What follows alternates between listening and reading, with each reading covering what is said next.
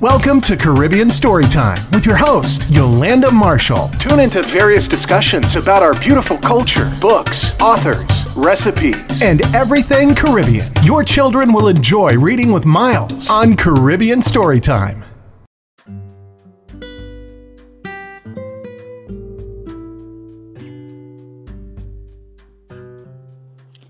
Welcome to Caribbean Storytime with me, Yolanda Marshall.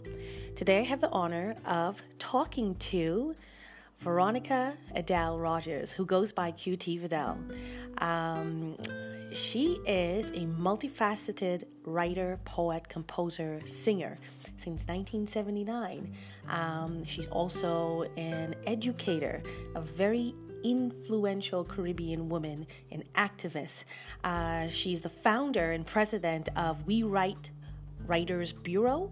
I will share her link and all her information in the bio, but it is a privilege to have her on this show, and it was so great talking to her. She is an inspiration to parents and also to writers, storytellers within our Caribbean community.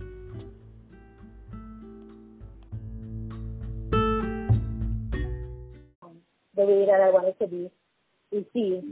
And I have loved words since. I have loved books.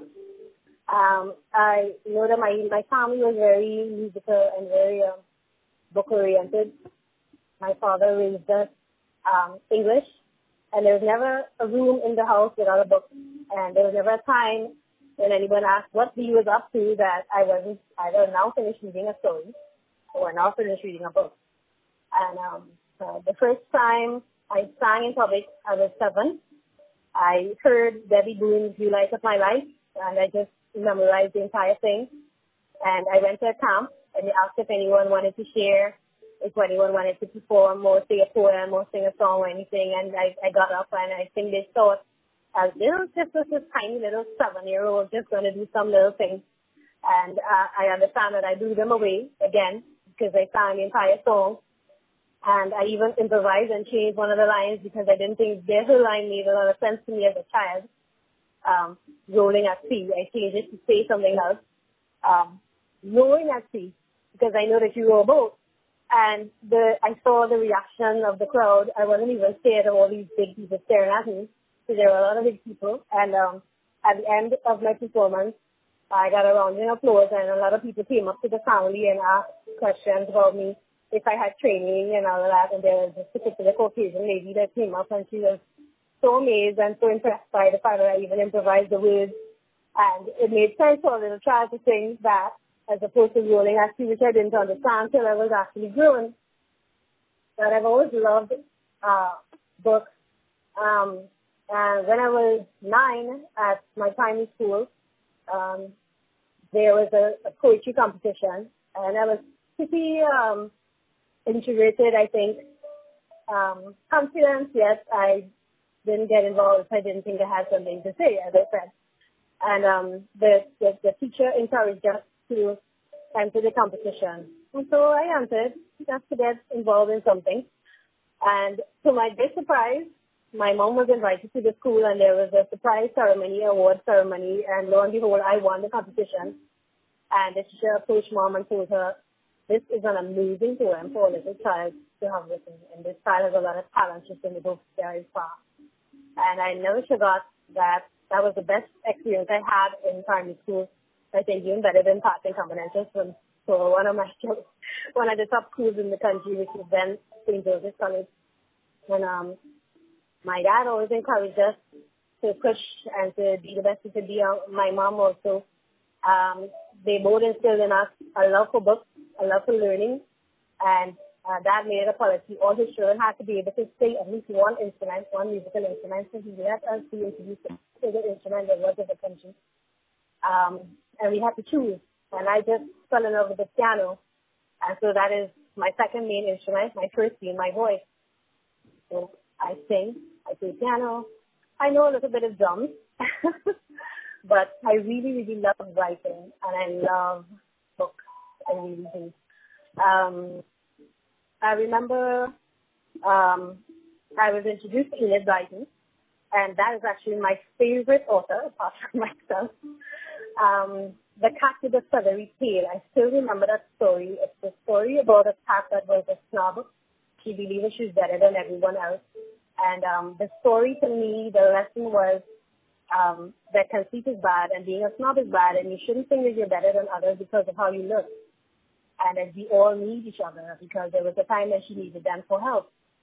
And I remember things like Aesop's Fox and the Grapes, where he stopped because he couldn't get the grapes that he wanted, and then he proceeded to bad talk, as we say in Trinidad, or he'll speak the grapes and say, it probably was sour anyway, and all this stuff. And it stayed with me, the whole image and everything of this individual, this being, turning around and saying something negative about something you wanted just because you couldn't get it. That stayed with me.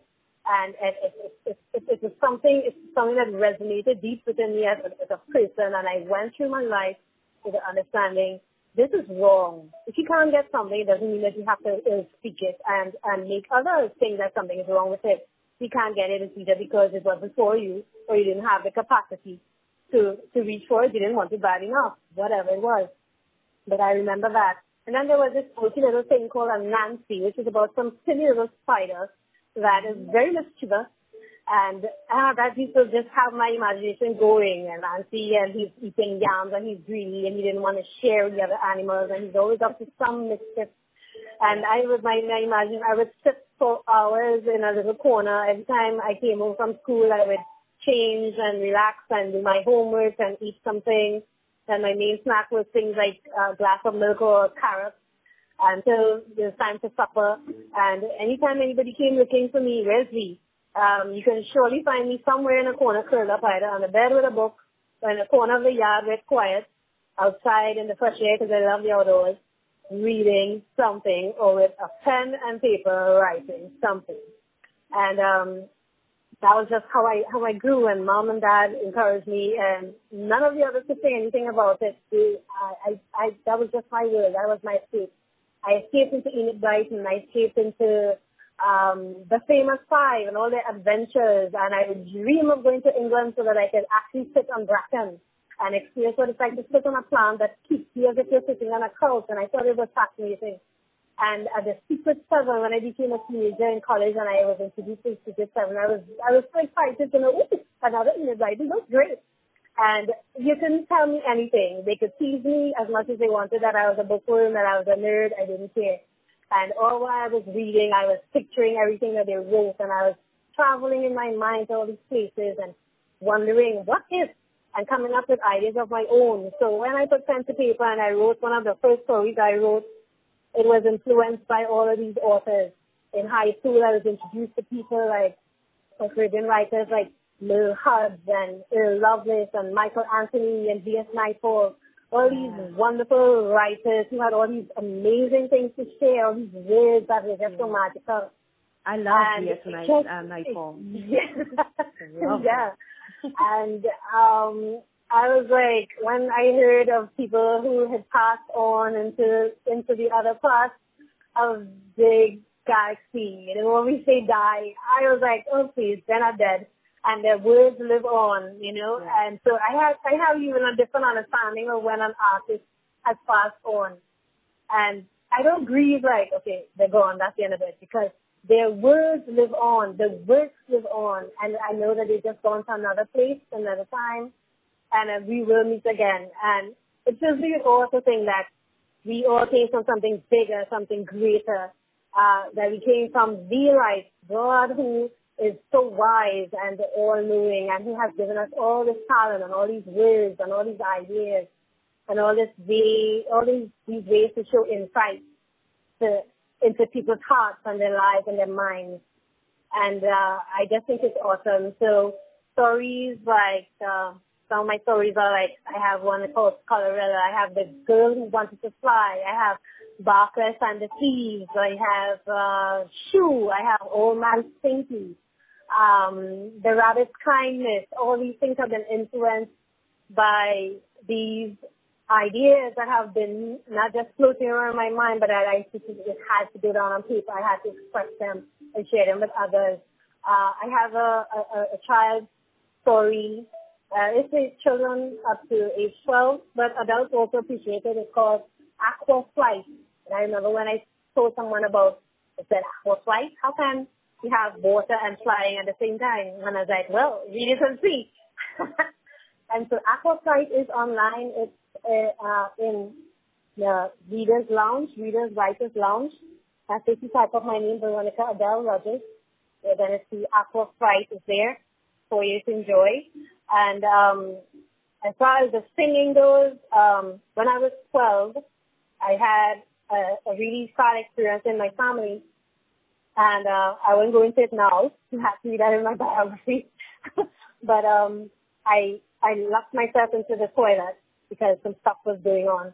And when all of the noise and the trouble had subsided, everyone was asleep except me. And it was probably around midnight. So I sat down thinking, how can something like this happen to me? And then the words for my song, Somebody Loves Me, just started to come to my mind. And I just started to sing in the toilet, singing the song that I wrote for people that are depressed and suicidal and have low self-esteem, not thinking that no one loves them. And so that's also there. You can check it out on YouTube. Stories, to me, bring life. They give you an insight into something that you otherwise would not know about. A lot of the stories that I have written, and I've written, I have about maybe 79 songs, probably about 35 young adult stories, maybe about 18 children's stories, and about 70 adult stories, and an uncounted number of non-fictional works. But the Caribbean is a place of beauty and wealth. And I think that's one of the reasons why when we migrate or immigrate out of the Caribbean into the wider world, they call it green dreams, because we take all our talents and our ideas and our entrepreneurship, our inventions and our patents and everything with us to share this wealth with others. And I believe that Caribbean writers, artists, performers, they need to have a better esteem of themselves. We are talented. We have a lot to say. We have a lot to offer.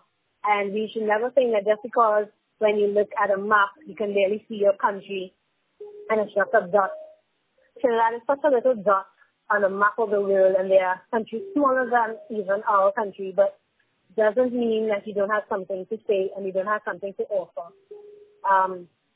I remember when I was definitely under 11, and I lived in a place called Filipina with my family. We lived in a nice little house on a street called Lashley Street, and it was storm season, and the lights went out, the electricity went out, and back then you didn't have gas stoves. Gas was like the rich. You know, we call them it. So most people had pitch oil stoves, and we would have candles and maybe pitch oil lamps and that sort of thing. And being the little bookworm that I was, when I came home from school, as I told you, priority for me was hitting the books. So Mom would insist I change my clothes and have a shower, and then I would hit the books with a little snack to keep me. So if either would be like peanuts or carrot or milk, and I would get my homework done. But that evening, something happened and I didn't get my homework done. But by afternoon, the lights were gone.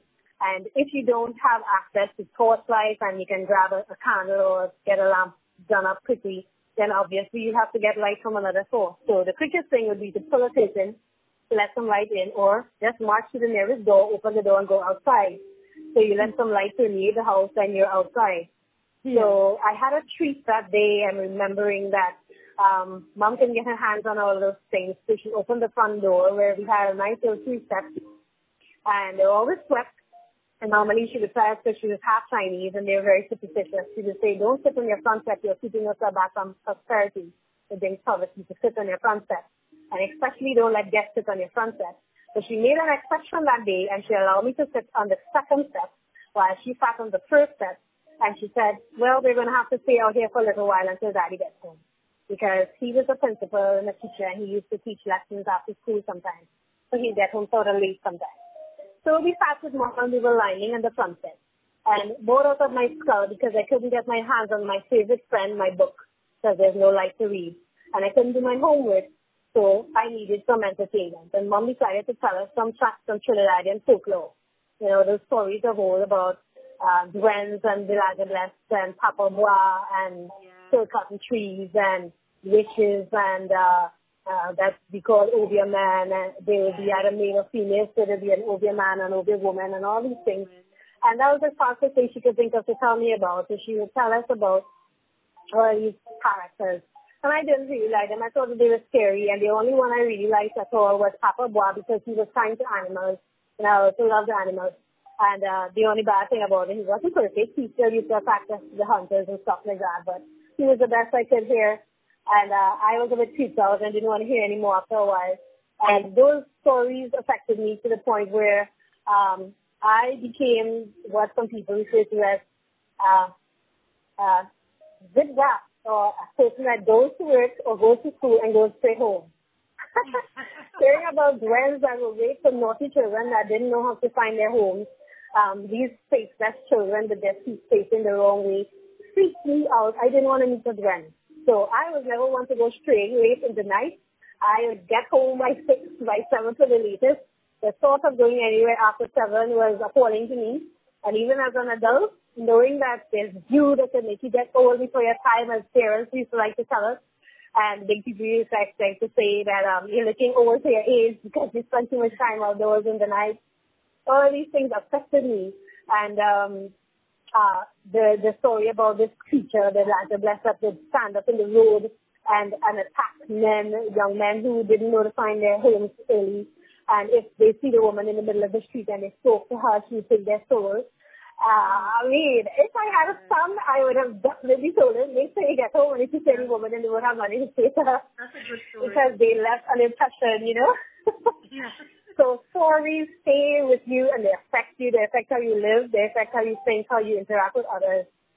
And so I had my dreams of visiting England to see what is it really like in England. And when I got the opportunity to see through TV, through National Geographic and all these things, I would be fixated. I would just be stuck to the seat staring at the scene and my mind would just keep going.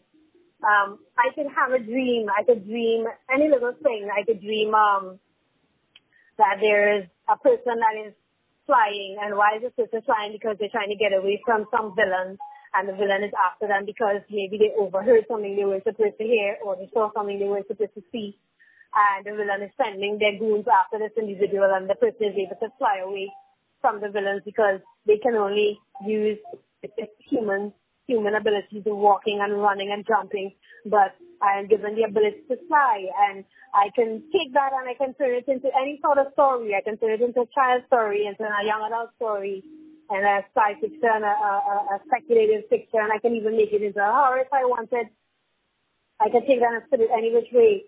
I could be walking down the road and see 2 different types of flowers growing in a clump. Maybe one is pink and one is yellow, and I'm fascinated by the fact that 2 different colored flowers are growing in what seems to be the same bush, and my mind can go, look at that. That's diversity. Look at how many different types of things you can get from one thing.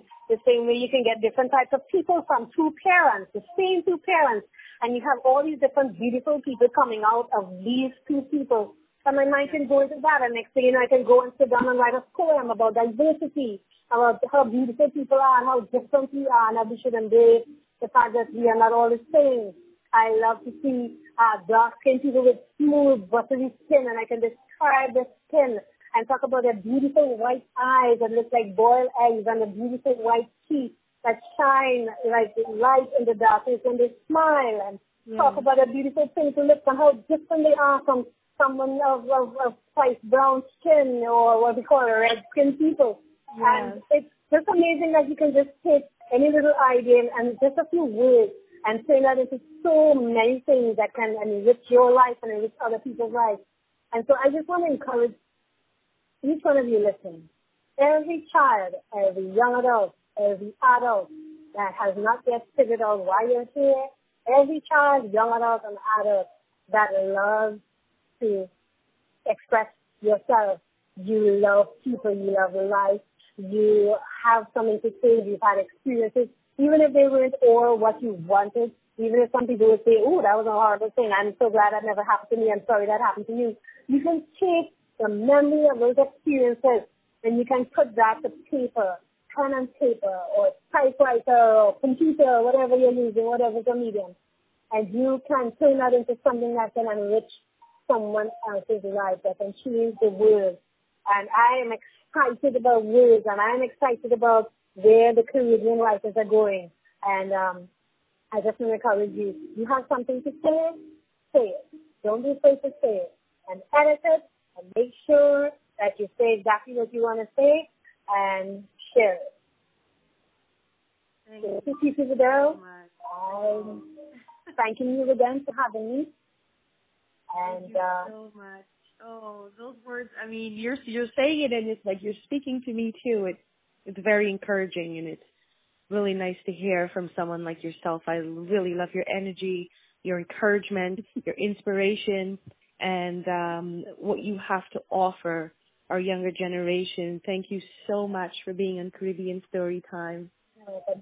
Thank you. And visit us again. I will. Thank you so much. Thanks so much, Brandon. Thanks, everyone. Bye. Love you. Yeah.